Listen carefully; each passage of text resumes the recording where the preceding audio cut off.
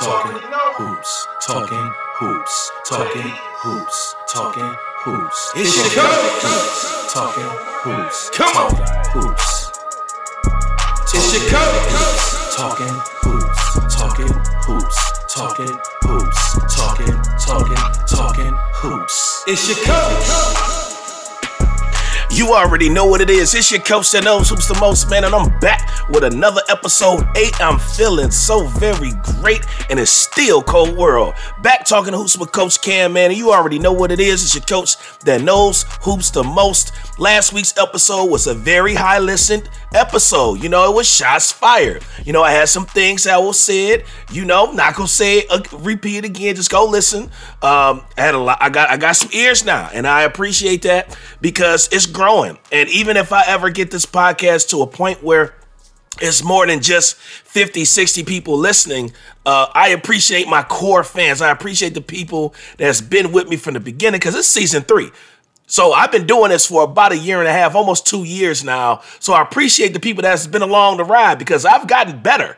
When I first started doing this, I was recording on my phone. I got a nice microphone now, got a nice little space to record, and I'm in a good space to talk basketball, and I've been listening to different podcasts and stuff. So, I'm getting better with my transitions and stuff like that, but I appreciate the people, my day ones, as Drake used to call, do it for my day ones. I appreciate the people that's been listening from the beginning, but I also appreciate the new listeners. There's some people that didn't know that I had 3 seasons worth of material. I do. You can go back and listen to them. It's still some good basketball talk, but we got some more hoops to talk about this week.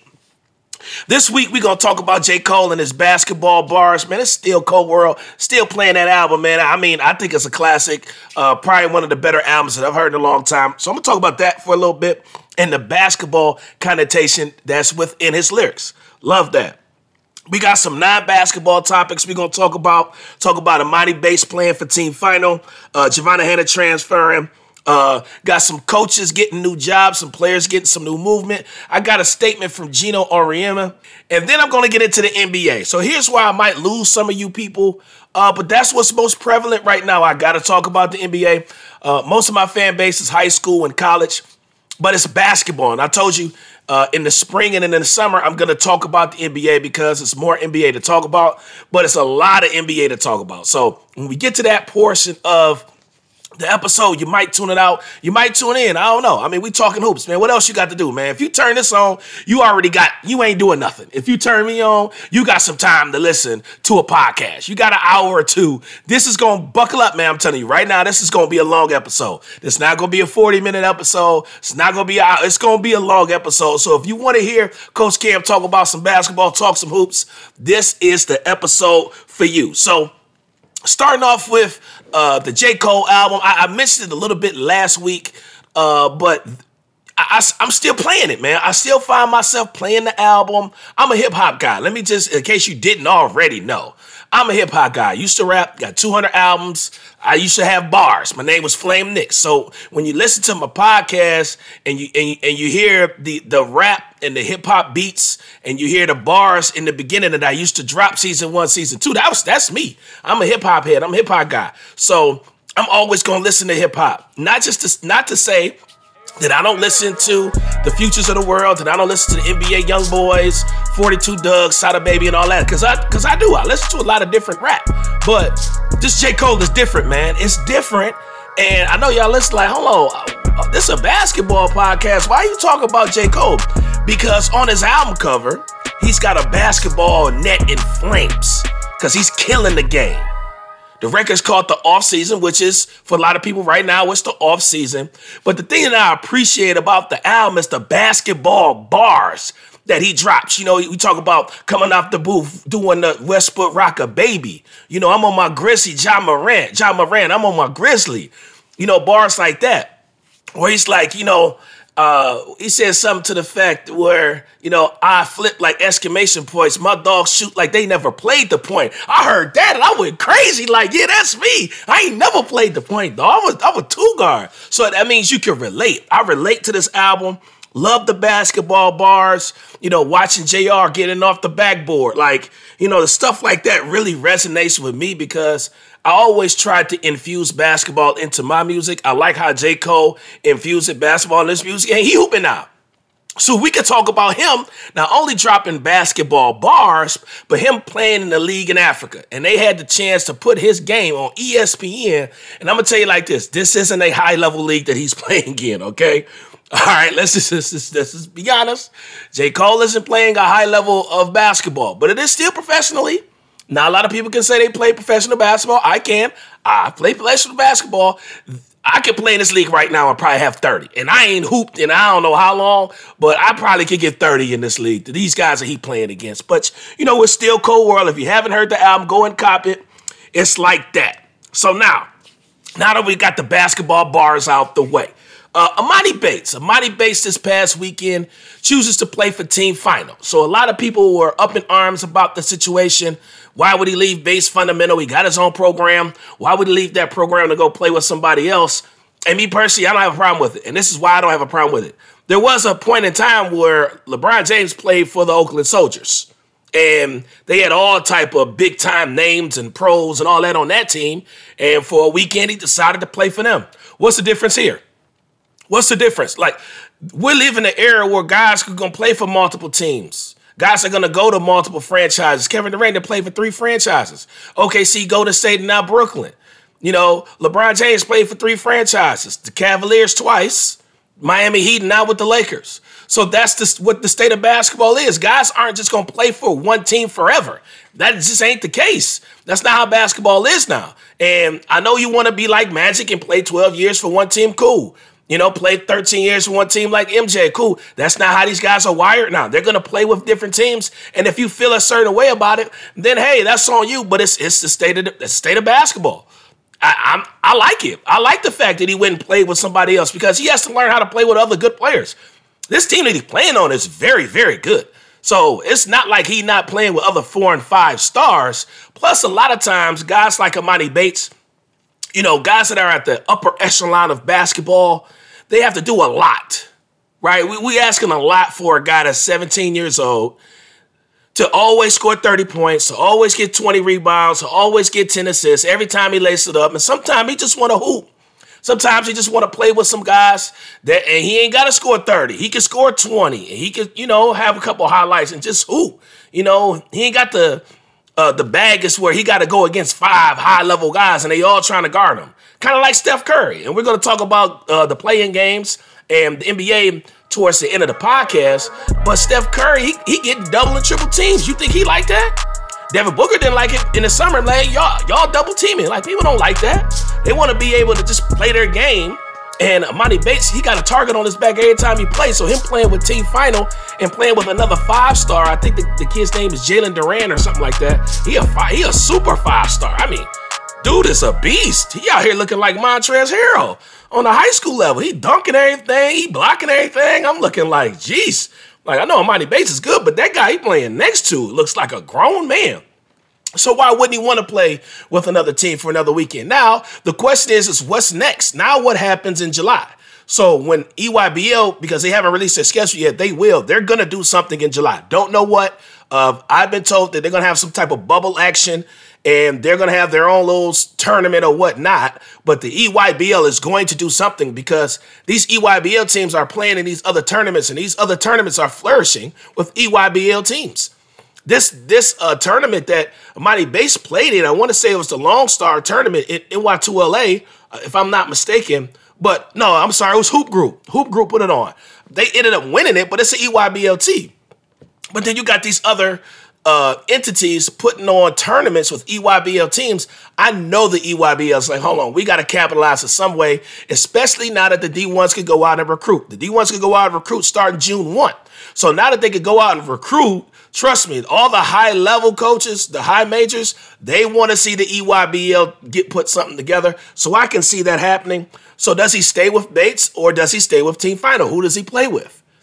That's going to be interesting to watch, especially with Giovanna Hanna, who was playing for Bates Fundamental EYBL team, deciding to transfer to Orchard Lake St. Mary's. Now, he can still play for Bates, but what does that say for Ypsi Prep? Is the structure of Ypsi Prep broken? What is Dylan Hunter going to do?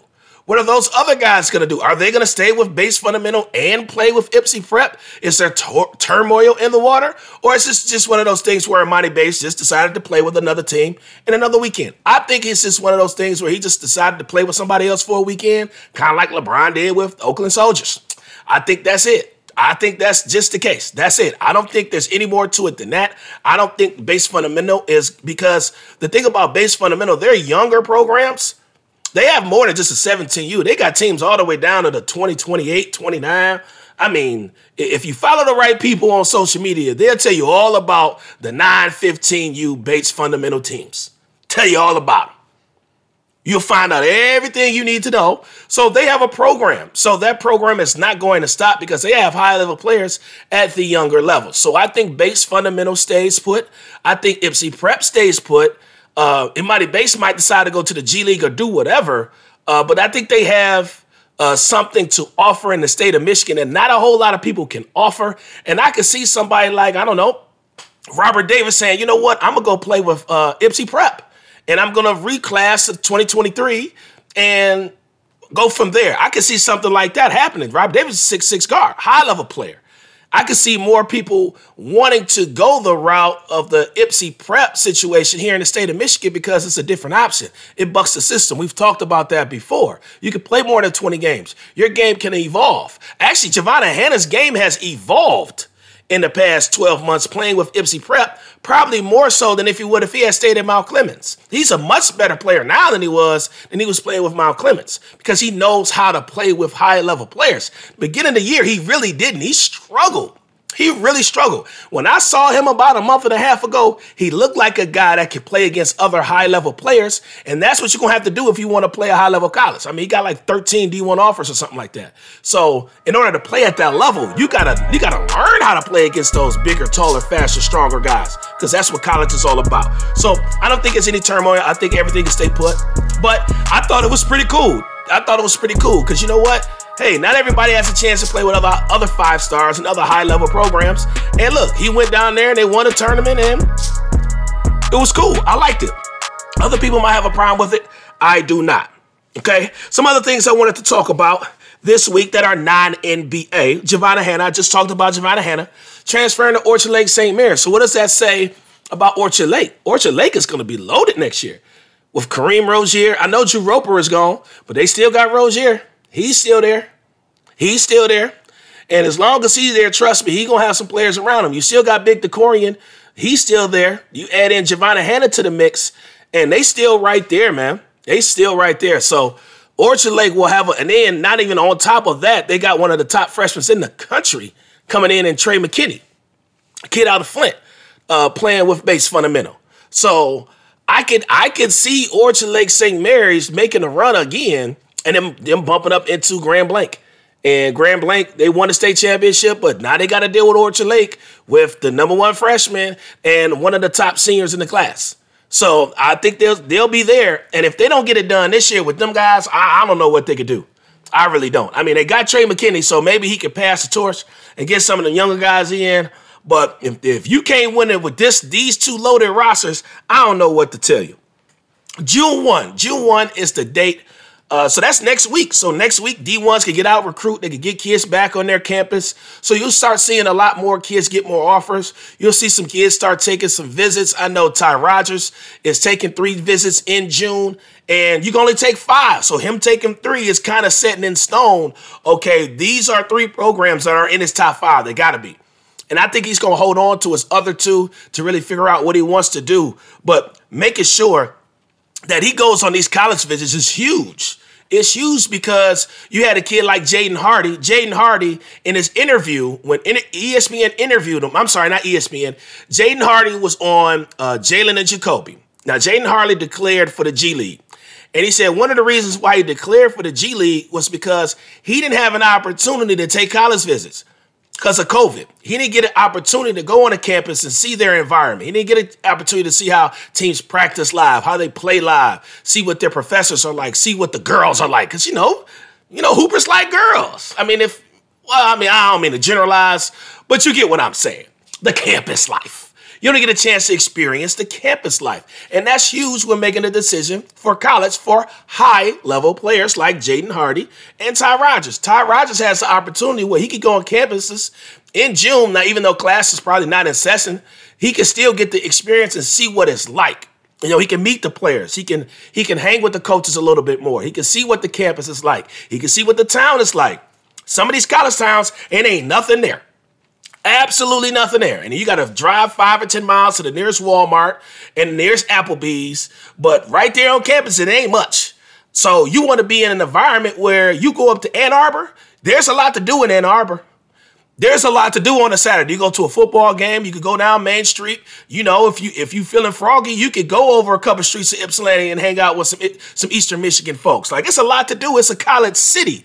But if you go to Tuscaloosa, Alabama, or I wouldn't say Tuscaloosa per se, but some of these cities that these colleges are in, there is nothing there. You go to Penn State. Go to Penn State, Morgantown, PA. I think that's where Penn State is. Ain't nothing there. There's nothing there but Penn State. Now, do people go there and have a good time? They do. But when was the last time a high major player went there? It's been a while. Maybe Shrewsbury can change that mantra of how that looks. But Ty Rodgers gets the opportunity to do so, and so do other players. So it affects recruiting because when you have people on your campus and you're reaching out and you're offering different people, the class of 22 can now see where they land. They can see what schools are really interested in them, because if they're not offering you to be on campus, they really ain't that interested. If they don't want you to come to their team camp, they really ain't that interested. They're not. They're just blowing smoke. Now with the high major guys, it's easy to find everybody's interested. With the mid-major guys, you have to filter out the real from the fake. You have to filter out the offers from the interests. Because there's a big difference from being offered. It's a big difference from being interested. Yeah, you might hear from an assistant coach every day, but if you haven't gotten offers and if they have not tried to get you on campus, that really sets the tone in your recruiting for the class of 22, 23, 24, and beyond. Now, let's talk about July a little bit. So now that opens up July. So July is going to be busy. It's going to be a lot of basketball to talk about July and the travel hoops, because you'll have EYBL is going to have something. Adidas of sure is going to have something. UAA is probably going to have something. So you're going to start seeing, where these teams are going to be showcased, because if you're not being showcased in front of some Division I schools or high-level D2 schools, you at the wrong tournament. If they ain't college coaches at your tournament, you at the wrong one. So you want to go to the tournament where the coaches are going to, and the coaches are going to let you know exactly where they're going if the level of players is there. So depending on if the EYBL does something, you might have some teams in the EYBL spread out. If there's some EYBL teams at that tournament, you want to be there. You do. If there's some Adidas teams and some UAA teams being there, you want to be there because the coaches follow the big-time players. So July is going to be huge. Want to give a shout-out to Coach Niz. Macomb County Community College finally hires a head coach for their basketball team. And it's Coach Niz, Hassan Nizam from Roseville High School. He was at Roseville for a few years, built a nice program there, built a really nice program at Roseville. Now he goes from there to Macomb County, and the JUCOs here are going to be in our area. They're sweating now. They're like, man, we got a young, fiery coach in our conference that can recruit. I mean, he's already offered 4 or 5 guys already. He's hitting the ground running. So shout out to Coach Niz, getting the job at Macomb. He's gonna flourish there. He's not just gonna do well. He's gonna flourish. He's gonna do really well there, similar to what Coach Shep is doing at Henry Ford. And you'll see Schoolcraft, even if they hire the right guy, you'll see Schoolcraft take a dip. You'll see Schoolcraft take a dip, and those kids that were at Schoolcraft, I wouldn't be surprised if you see some of them at Macomb. I wouldn't be surprised if you see a few of them at Henry Ford, but they can't take them all. If they hire the wrong person, Schoolcraft could take a huge dip, and this might be a situation where people stop going to Schoolcraft. Like, why am I going to go to Schoolcraft when I could go to Henry Ford and go D1? Why would I go to Schoolcraft when I can go to Macomb and go D1? And they'll stop going there. A guy from the east side of Detroit or east of 75, you got to drive. If you live in that, you got to drive a nice little way to get all the way over to Schoolcraft. That's a good 40, 45-minute drive. If I live on the east side and I go to Macomb County, which is 20 minutes away, supposed to going to Schoolcraft, which is 50 minutes away, I'm picking the 20 minutes. So you're gonna start seeing more players. Like, I don't know if I want to go to Schoolcraft. It's not like they have dorms. You got to live in an apartment out there somewhere because you're not making the drive. So it's kind of like how Mott took a dip for a few years because, people started to figure out why I got to go all the way to Flint, especially kids from the Metro Detroit area. Why I got to all the way to go to Flint to go to a good JUCO? I could go to Henry Ford. I could go to Macomb. I could go to Wayne County. Wayne County got a fresh, brand new facility. You'll start seeing some kids going to Wayne County. They're going to be a player now. Don't be surprised if Wayne County creep up on some of these JUCOs now. They creep up on Oakland. They creep up on Henry Ford or some of these guys because now they have a facility that's pretty nice. You walk in that gym, it smells new, got the fresh new locker rooms and all that. So I just said this to say JUCO basketball in Michigan got shooken up a little bit with Coach Niz going to Macomb. He's going to get some players there very, very, very fast. Now, I wanted to talk about Jaden Hardy deciding to go to the G League. I just mentioned not too long ago talking about Javon Hanna being able to take visits.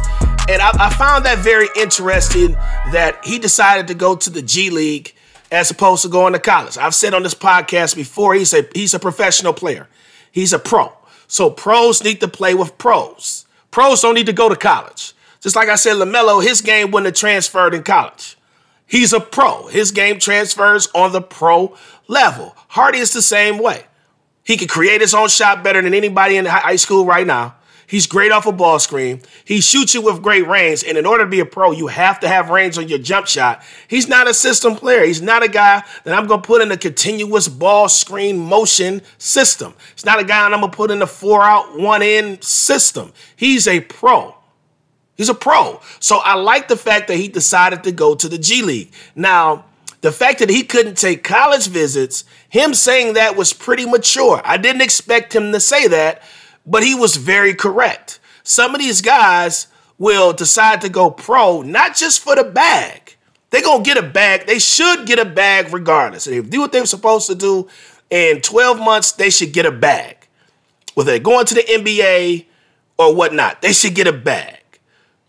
But to see the maturity in him and say, you know what, I decided to play in the G League, going off the success of guys like Green and those guys that played in the G League last year, and it didn't hurt their draft stock. You had 4 or 5 guys that went to the G League, and it did not hurt their draft stock. For a guy like Jalen Green, it improved his draft stock. Now he's a top 5 pick when he was probably top 10 before going. I think he looks at that and he's like, okay, I can showcase my game against other pros. Professionally, I can get better. It's going to improve my professional profile. Why not get paid $250,000, $500,000? And, some people say, well, the coaches in the SEC can drop that bag. And it's like, I don't know. They can, but can they do it legally? Are they supposed to do that? Can they come out and say, we have offered Jaden Hardy $500,000 to play at Duke? Coach K can't say that. I know he wish he could, because he'd take one of them paychecks. He making $10 million a year? You don't think Coach K would take one of his paychecks, which is probably, $100,000 or something every 2 weeks, something crazy like that, and say, you know what? I'm going to take a couple of my checks and I want to pay for Jaden Hardy. He can't do that legally. The G League can come out and say, we're offering you $1 million. Kind of like the Overseas Elite League. Now, though they haven't played any games, they're developing a platform to showcase high school and college athletes, guys who don't want to go to college. That sounds real familiar, don't it?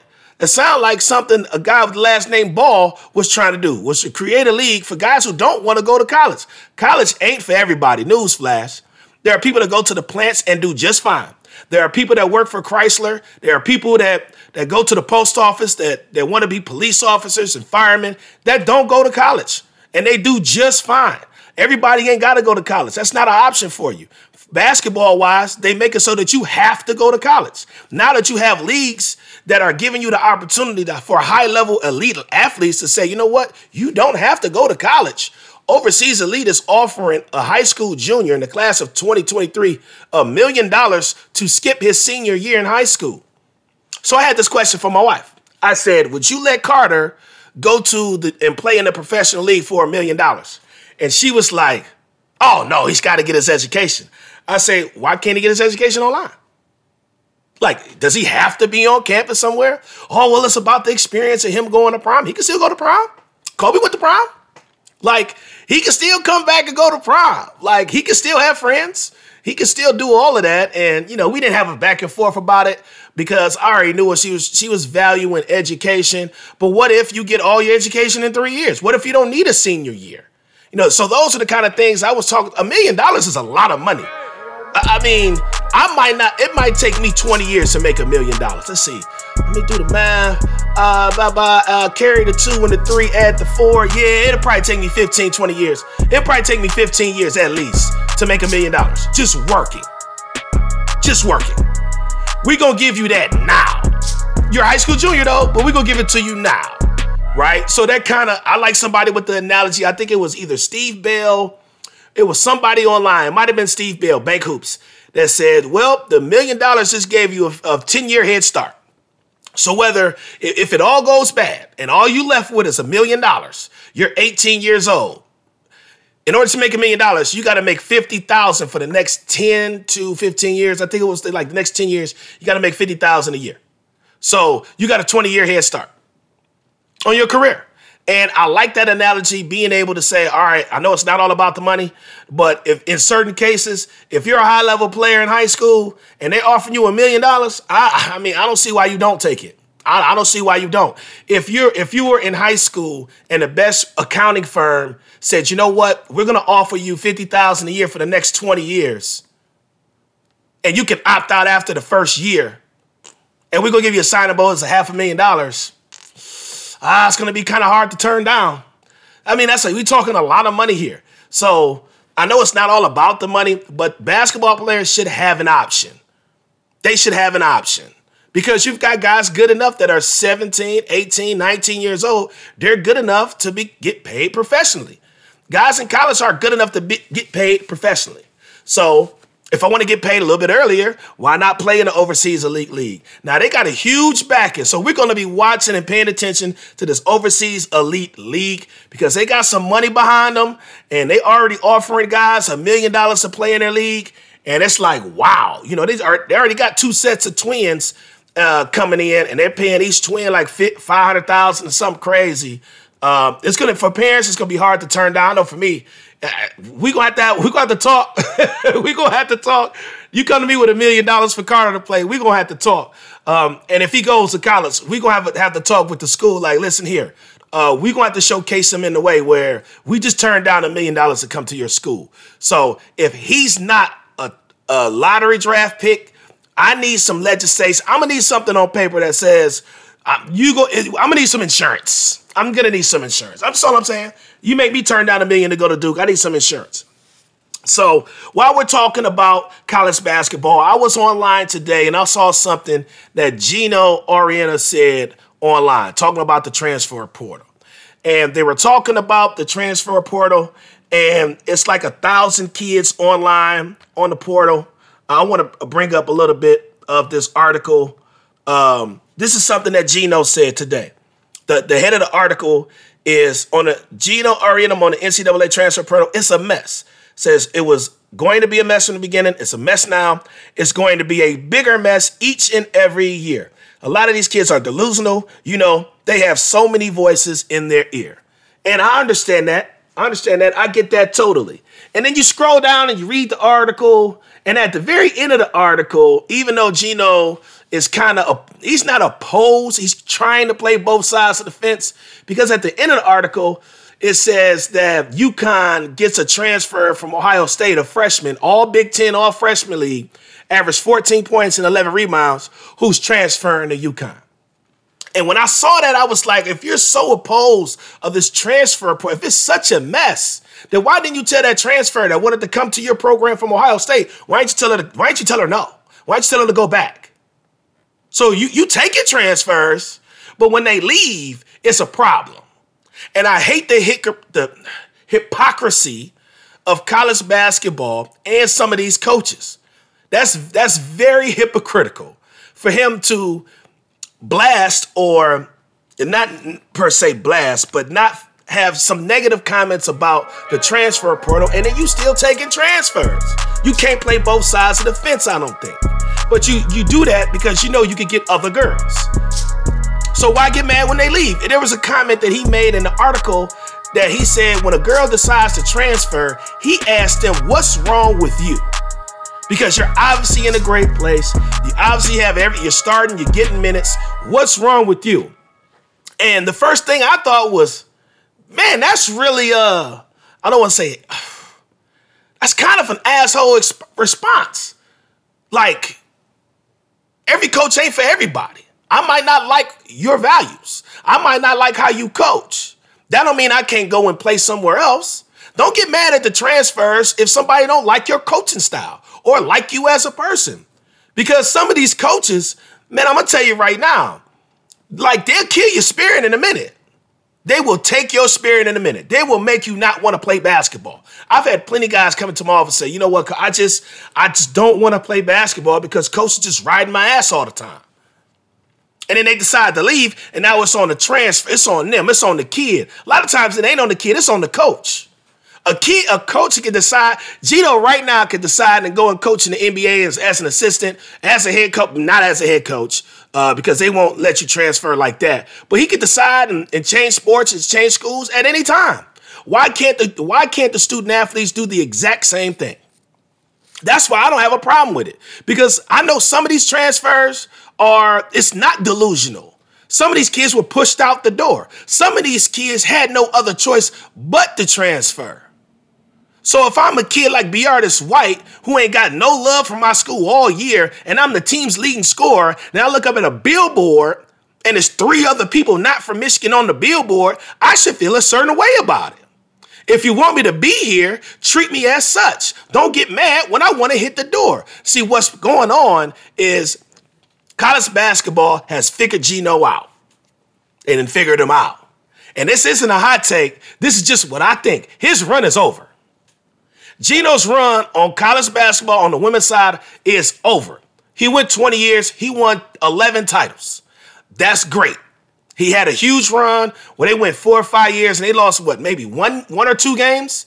It ain't like that no more. He ain't won a title in 5 years. And I don't see him winning one anytime soon. Dawn Staley and the Big 12, they not letting up on Gino. They not letting up on him. It might be a minute before he win another one. Because some of these girls is like Rakia Jackson, like, I'm not going to UConn, I'm going to Mississippi State. I'm going to Texas A&M. I'm going to Texas. I'm going to Baylor. I'm going to Oregon. I'm going to Stanford. I ain't going to UConn. Forget UConn. They don't control women's basketball anymore. I'm seeing a lot more black head coaches that are women. And I know a lot of black girls that want to play for head coaches like Dawn Staley. She stands for something. She does. She's won an Olympic gold medal. She's played in the WNBA. She's won a WNBA title. I think she knows what she's talking about. She from the inner city of Philly. She from the city for real. So if I'm a girl from the city like that, why wouldn't I want to play for Dawn Staley? I wouldn't want to play for Gino. He don't know the struggle. I would want to play for a coach. I would want to play for a coach that knows the struggle. So Gino's run on college basketball on the women's side, it's a wrap. It's over. Now, he might mess around and win one the next couple years. I'm going to tell you like this. In the next 5 years, he ain't winning 4 titles. In the next 5 years, he might win one. So stamp this. So this is May 26th, 2021. Gino on the rim and UConn, the next 5 years, they might win 1 title. I'm telling you, the game has changed. Now, I know this is a podcast talking hoops. I know a lot of my followers don't follow women's basketball. I follow it more now than I used to. I used to could care less about women's basketball. I'm going to be honest with you. But now when you see like people like Rakia Jackson, because I'm on the whole recruit the mitten deal now. So if I see Mississippi State women's on ESPN on a Saturday at 2 o'clock, I might check it out for a few minutes just to see what Rakia is going to do. If I see Clemson on, I might see what Gabby Elliott is going to do. If I see Texas A&M on, I want to see Destiny Pitts make a couple threes. That's my dog. So I'm going to pay attention a little more. So WNBA, the state of women's basketball is rising. Even in the state of Michigan. There's a lot of very good basketball programs in the state of Michigan and across the country. The level of basketball has increased. Everybody just don't go to UConn. There's more players now. They can't all go to UConn. And they don't want to. They would rather go somewhere else and beat UConn. Last time I checked, they ain't been in the Final Four the last 3-4 years. So Gino, he might be upset about that. But for him to be critical about the transfers and then right in the same tone, take a transfer in is real hypocritical. But that's how these coaches are, man. It's good when it benefits you. It's great when it benefits you. But if it don't benefit you, somebody want to lead a program, it's the kid's fault and it ain't your fault. And I got a problem with that because I've seen it firsthand where a coach can run a kid out the door and immediately it's on the kid and it ain't the kid because some of these coaches are assholes. So I think Gino's run is over. But it's your coach that knows hoops the most. And it was one other thing I wanted to talk about, non-NBA related. My boy Rocket Watts finally found a school, man. Rocket Watts announced that he's going to Mississippi State. Man, in the SEC. That's going to be a good look for Rocket Watts. And most of you probably don't even know about Mississippi State. They're like, Coach, what you know about Mississippi State? Well, I'm going to tell you this. It's not about the school. It's about the conference. His game he ain't a Big Ten player. His game will translate in the SEC. Yes, it will, buddy, because the SEC has high-level players. They have high-level guards. The best guards in the country play in the SEC. They do. If you need a big fella, the big fella going to play in the Big Ten. You need a guard? You're going to look in the SEC, you're going to look in the Big 12, and you're going to look at the ACC. When I'm looking up stuff online, and I'm thinking about Rocket Watts, and in my mind, I'm like, okay, I know there's been some good guards to come out the SEC, and not just Kentucky. But when we're in playoff mode, because we're going to talk about the playoffs here in a second, we're in playoff mode, and I'm thinking to myself, like, man, I wonder how many guards that are playing in the playoffs right now played at an SEC school. Of course, you'll think about the Kentucky players, but it's more than just the Kentucky players. So I'm going to name you 20 guys recently that are right now playing in the playoffs that are playing in the SEC. You ready? Bam Adebayo, Bradley Beal, AD, Anthony Davis, Devin Booker, KCP, Willie Cauley-Stein, Julius Randle, Rajon Randall, Jordan Clarkson, DeMarcus Cousins, Dorian Finney-Smith, JaMychal Green, Tobias Harris, who just had 37 the other night, Tyler Hero, Ben Simmons, Tyrese Maxey, Enes Kanter, Michael Porter Jr., Bobby Portis, Emmanuel Quickley, and Julius Randle. And I stopped at 20. When I got to 20, I was like, man, I'm going to stop because I could keep going. These are guys, these aren't just SEC players in the NBA. These are SEC players that are playing in the playoffs right now. The playoffs. And all of these guys did not go to Kentucky. They didn't. Michael Porter Jr. went to Missouri. Bradley Beal went to Florida. Contavious Caldwell-Pope went to Georgia. Now, he can't make a shot for the Lakers, but guess what? He's still one of the best defenders in the NBA. He's a great wing defender. Now, he might not get you 15 points on your FanDuel, but guess what? He can play some defense. He can check. He can check. And he can make an open three. And he also was the SEC Player of the Year. People forget that. Jordan Clarkson went to Missouri. So, you look at a guy like Tobias Harris. Tobias Harris ain't go to Kentucky. Tobias Harris is one of Philadelphia Sixers' better players. Now, all these guys went to Kentucky, but they played in the SEC. And I say that to say that am I saying Rocket Watts is going to have the impact that these guys had in the SEC? I'm not saying that, but he might. The opportunity is there. On paper, it looks like, man, you got all these pros because a lot of these guys are guards. I didn't name a bunch of bigs. I named a few, and I left some off. I didn't tell everybody. I just stopped it at 20.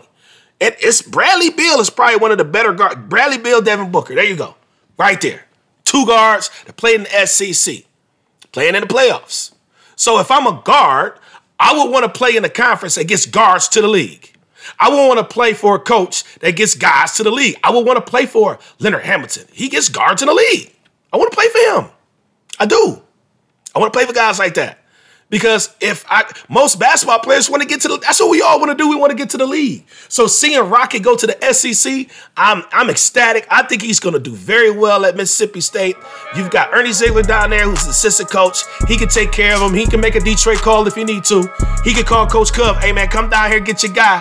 He down here tripping. He can make that call.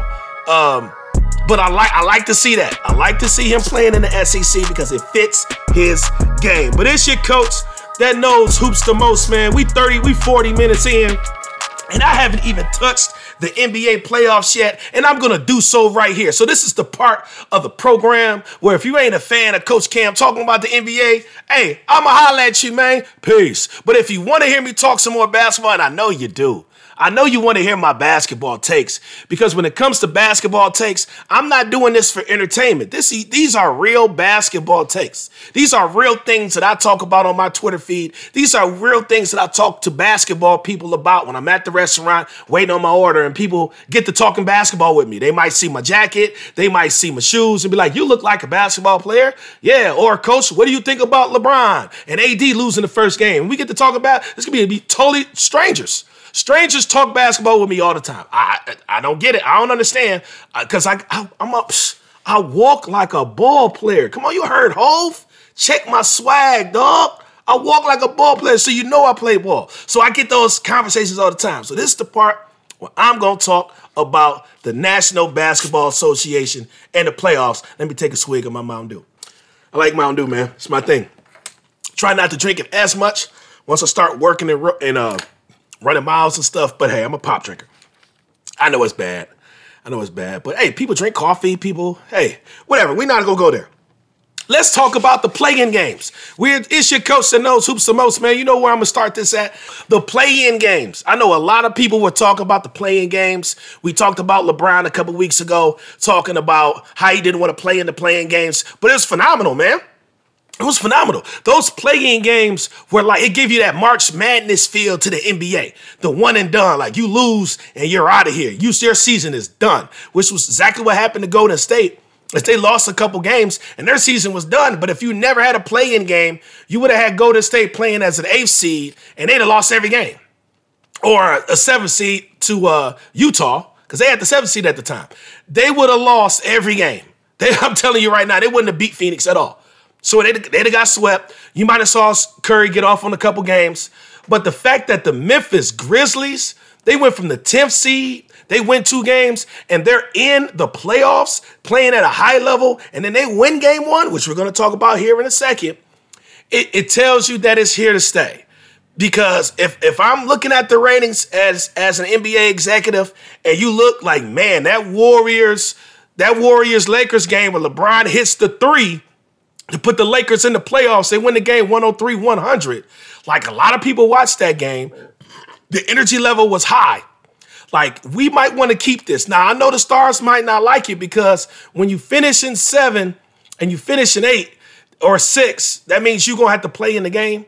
I mean, if you finish, it's 7 through 10. I'm sorry. 7, 8, 9, and 10. Those teams play. But those teams that finish 6 and above, they ain't no problem with it. You ain't hear nothing from Kawhi and Paul George about the play-in because they made it. They was cool. They probably should have, if they played in the play-in, they probably watching right now. They probably lucky they weren't in the play-in game because it didn't work out well for some of those teams. It didn't work out well for the Indiana Pacers. They looked awful. They looked bad, but it looked good for Washington. It looked good for Washington. And Bradley Beal, you get to talk about him more because Bradley Beal says this is the stage I'm supposed to be on. Like, he got them there.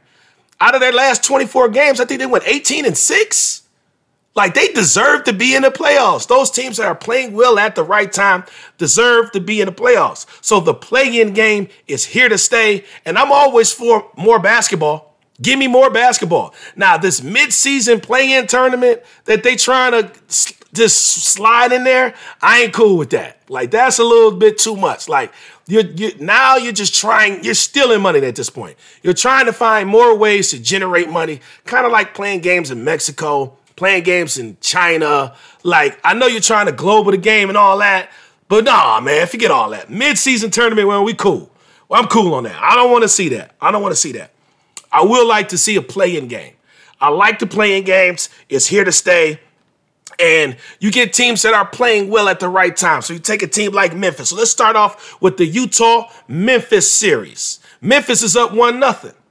They're 1-0 because they transferred their energy and their play from the playing game right into the playoffs. And Ja Morant, stay on my Grizzly. You heard J. Cole.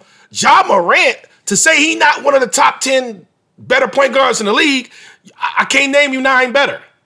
I can probably name you 5. You talk about pure point guards. Damian Lillard ain't no point guard. I'm not going to use Rashad's metrics, but Damian Lillard ain't no point guard. He a scorer. He a hybrid guard. We talk about pure point guards. Ja Morant is a point guard. Now, he can score. He get guys open. He athletic. He finish at the rim. But he's a point guard. I can't name you 8 more better point guards in the NBA. And guess what? He can't even buy a beer. Ja Morant, 20 years old, and he is going to work. What he made off of him and made him shoot, that was the wrong decision. Because he made 4 or 5 threes. If you guard him normally, he don't take those threes. You probably win the game. Because they had to win the game in overtime. He hit a 3 in the corner from Xavier Tillman, Michigan State alum. Michigan made. Recruit them in. You feel me? But the Grizzlies are a problem. And they are going to be a problem for Utah. I know Utah wanted Golden State to win so bad because they probably could win 4 or 5 games and not have to play Donovan Mitchell. You're going to have to pull up Spider now. Spider got to pull up. Now, Spider was ready to play in game 1. He was ready to play. Mike Conley was ready to play. You can see with Utah, with Mike Conley not playing the last 3 weeks or so, you can see that their chemistry isn't there. It's just not there. It's off sync. Because now Mike Conley got to have a ball, dribble instead of somebody else. So it affects their offense. It affects their flow. They don't have the same flow as they did, the week before when they put 30 on the Lakers. They don't have the same flow. Now their flow is different. And then you throw Spider in the mix. He going to have to play in game 2. I think you get game 2 tonight. It's Wednesday. I'm recording this on a Wednesday. I think you'll get game 2 today. But I'm going to tell you what. Donovan Mitchell is going to have to pull up because somebody got to guard Ja Morant. But the thing about the Grizzlies is they're a little bit more than Ja Morant because Dylan Brooks was a problem too in game 1. Both of these guys combined for over 50 points. Over 50 points and 14 assists. So that backcourt is a problem. They young, they fiery, and they like, let's get it. And when you're dealing with young players like that, sometimes you get either end of the spectrum. You'll get sometimes you might get the superstar. He looking like he the best player on the court. And then sometimes you get the guy like, I don't know why he's even in the league. Right now, they're playing like, this is our court. We're going to take this win, and I don't care who we playing. And if you got that kind of unreal confidence, what a lot of guys in the NBA already have, you have to have unreal confidence to say, Ja Morant already told you, I'm one of the best point guards in the league. He already told you. So Utah got a problem on their hands. Game 2 is almost a must-win for Utah because if they down 2 at home and they got to travel to go to Memphis, that's going to be tough for Utah to bounce back from. So game 2 is going to be a huge player in the series, and Donovan Mitchell going to have to pull up. Memphis is up 1-0. Let's talk about Boston and Brooklyn. Boston was in the play-in game. You get a 50-piece chicken wing nugget from Jason Tatum, and he was going crazy. And Kemba Walker was going crazy. But guess what? They ran into the 3-headed monster that they just getting loose. They just getting loose. Trust me right now, Brooklyn is just getting loose. And to have all the talk at the beginning of the year, talk about the Brooklyn Nets was going to win the NBA championship. Nobody talk about Brooklyn now. So they just getting loose. If you thought James Harden wasn't going to play in the playoffs, they wasn't going to have everybody fresh and ready to go, you were sadly mistaken. They got 3 guys that could give you 30. Not 2. They got 3 guys that could give you 30. So right now, they just getting loose. And Boston just don't have enough. Not having Jaylen Brown, Jason Tatum is doing all that he can do, but they got the matchups for him. They could put KD on him. They could put Jeff Green on him. They could put Joe Harris on him for a little bit. They could throw a lot of different bodies at him, and you still don't have to use and Kyrie is on his revenge tour. Kyrie is on that, Boston, like I wasn't rocking with y'all like that. I ain't fit in Boston. Now you got Kemba. And them fans need to chill out, calling me the N-word and all of that, all these slurs. So I'm going to walk around with my sage, and I'm coming in and I'm dropping 30. I'm going to tell you right now, Kyrie Irving, that first game in Boston, he's going to go nuts. I'm just telling you right now. So on the next episode, I'm going to be like, I told you, Kyrie Irving is going to go nuts. He's going to go nuts this next game against Boston. I just don't think Boston has enough. I think Brooklyn probably sweeps, and it prepares them to get further into the playoffs. I already said the Nets was coming out of the East, and I'm sticking to that. I'm sticking to the Nets coming out the East. LA and Phoenix. So the series is tied 1-1, but what I want to talk about is LA is in the first game, they looked very vulnerable. LA looked like they could just cut it on, and even though we're favored as the 7th seed, we can beat the number 2 seed like they haven't been rolling all year long. The Phoenix Suns have been rolling all year long. Monty Williams won the Coach of the Year. Chris Paul got them to win 70% of their games. Devin Booker is playing at an NBA first team all levels. They've been playing very great basketball, and you can tell in the first game, everybody was involved. Jay Crowder making shots, Mikal Bridges making shots, Campaign coming off the bench, playing a huge role because Chris Paul goes down. And this is what's going to affect this series is Chris Paul. Chris Paul goes down in the first game with a shoulder injury. Chris Paul always getting hurt in the playoffs. I think a lot of that is he has to do so much during the season that towards the end, his body breaks down. If he has the right trainer, I don't know what happens, but his body at some points breaks down. In the postseason, his body is breaking down now. So he's 36, 37. So his body is breaking down. He goes down with a shoulder injury. And you can tell it affected Phoenix Suns in game 2 after they won game 1. And in game 1, you had a very mediocre AD shooting a lot of jump shots, hanging around the 3. Game 2 was a little bit different. You still seen him hanging around the 3-point line, but he got more touches on the block. He was more involved on the glass. He finished the game with 31-7, 31-13, and 7. He was, for LA to win this series, you need elite AD and you need high-level LeBron. If you don't get high-level LeBron and elite AD, they not winning this series. It's 1-1 going back to LA.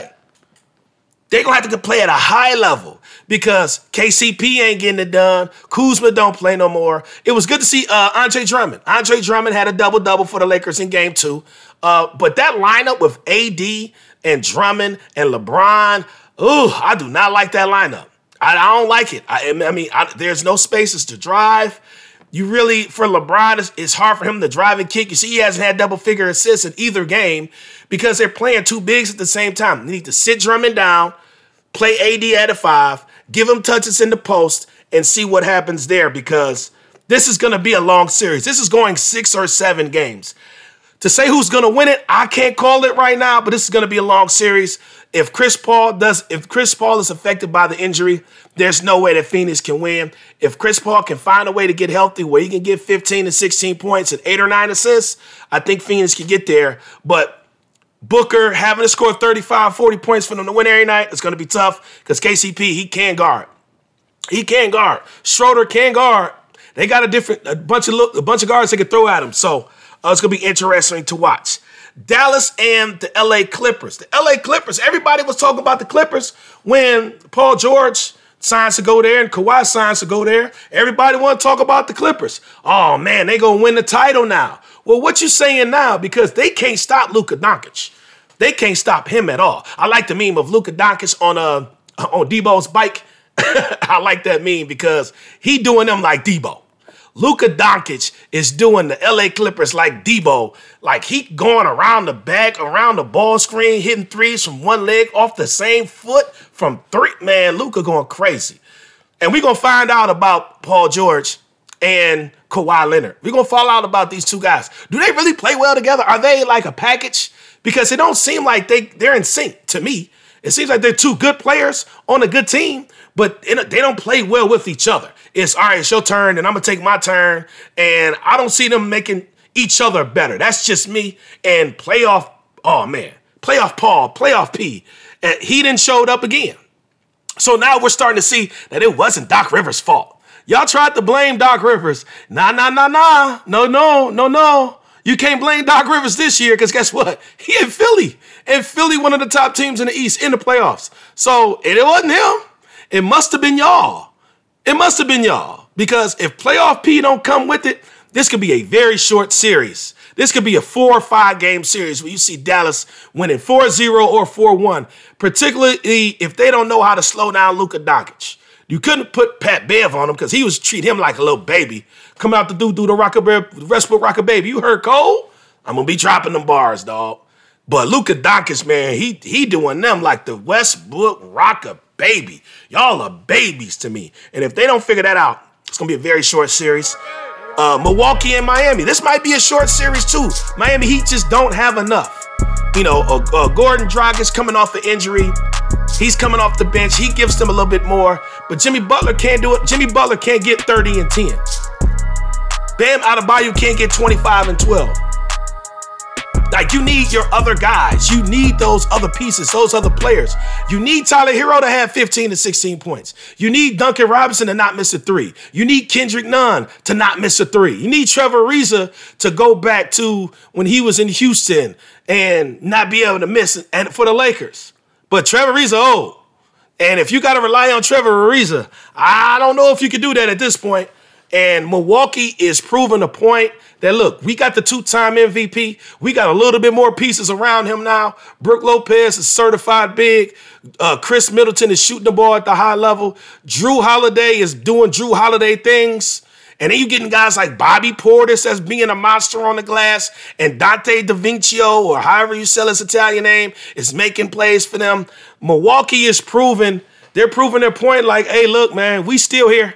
We in the East. We still here. We got the Greek Freak, and you're going to have to do something about that. So this Milwaukee-Miami series is going to be a sweep. Milwaukee is going to sweep them in 4 games, and unless something drastic happens in Game 3 where Jimmy Butler scores 40 or something, I don't see Miami winning the game. I don't think Miami wins a game in this series unless Jimmy Butler just goes bonkers. Now, the one series that's going to be very intriguing to me, I think, is going to be the Denver and Portland series. This series will go 7 games. It's going to be tit for tat. Because in Game 1, you had 6 guys in double figures for Portland, and Damian Lillard had 34 points. And he went crazy in the first game, but they had more. You had Carmelo Anthony scoring 18. You had guys that were in double figures. They had 5 or 6 guys in double figures. And for Denver, yeah, the Joker had 30, but some of those other guys didn't perform. And in Game 2, you saw the exact opposite. In Game 2, you saw Dame. He was on fire. He had 30-something in the first half, 9 threes. But guess what? Them other guys didn't score. Carmelo Anthony only had 5 points. Robert Covington didn't score at all. I don't know how you do that. He didn't score at all.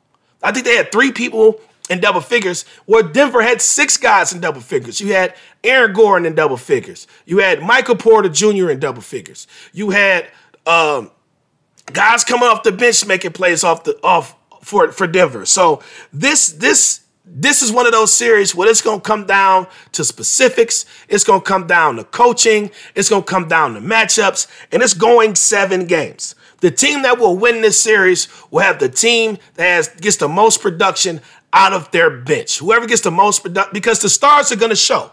It's like going outside with no trees in the Midwest town. You're going to see the stars. The stars are going to show. It ain't about the stars in this series. It's about those other guys. It's about the Michael Porter Jr.'s. It's about it's about the C.J. McCollums. If C.J. McCollum don't bring it, it's going to be tough for the Blazers. If Michael Porter Jr. don't bring it, it's going to be tough for the Nuggets. Because you know the Joker going to bring it because he out to show that he's the MVP. So he going to get his. He going to get his. Damian Lillard is going to get his. In this series, it ain't about them two. It's about the other guys. It will go 7 games, and I'm here for it all. We got 2 more series that I want to talk about, then I'm going to send you guys on your way. I still kept it that close to an hour, so we're doing good here. Washington and Philly. Philly, the Sixers, they're on a roll, man. Tobias Harris scores 37 in the first game. They found a way to keep Westbrook under 20 points.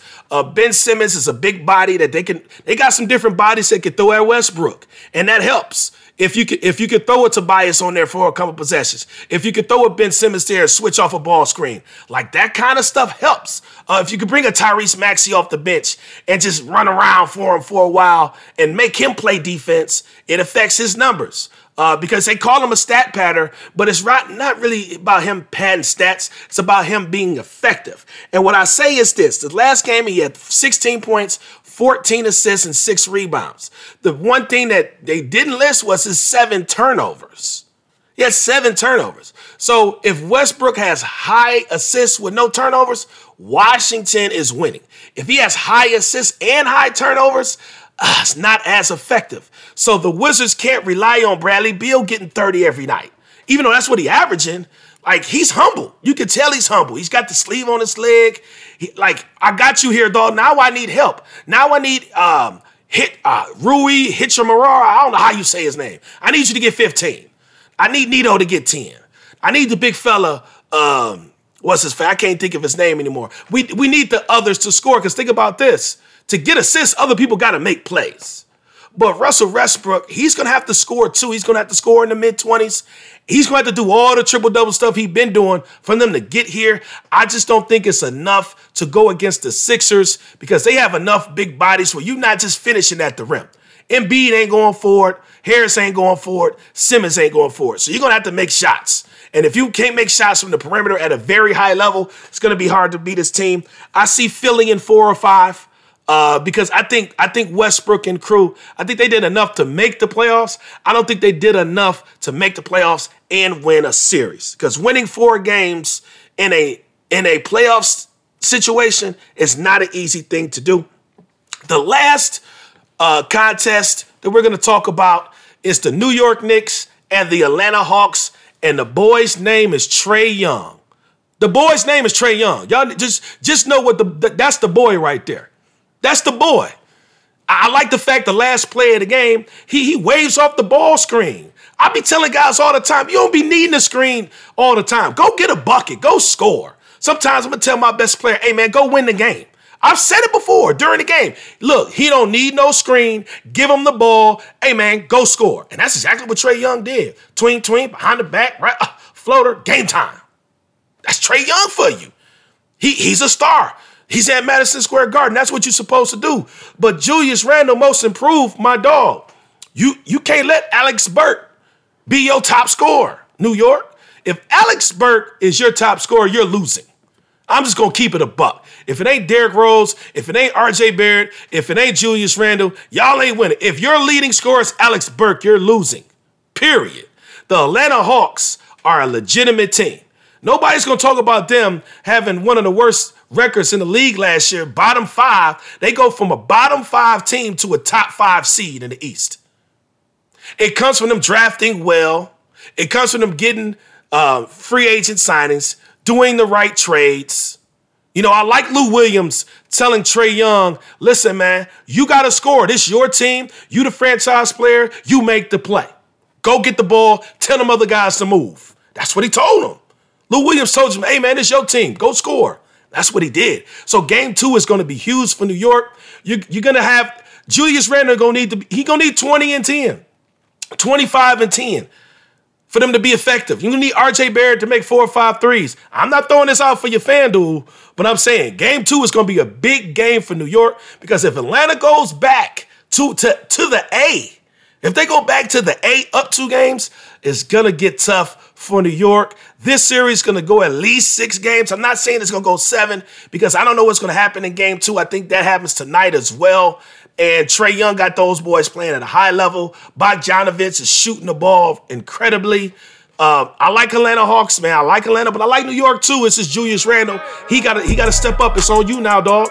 Hey, this is the biggest stage. The biggest players show up on the biggest stage, and when you don't, your team loses, and that's what happened to you, New York. But you know what it is, man. It's your coach that knows hoops the most. I'm glad y'all buckled up for this long episode here. We're talking hoops with Coach Cam, a little bit over an hour, but you had an hour anyway. You know me. You know you gotta have at least an hour to listen to the podcast if you listen to the whole thing. So I'm a little bit over an hour. I appreciate you for listening. But it's your coach that knows hoops the most, man. And I'ma holler at y'all, man. Peace. It's your coach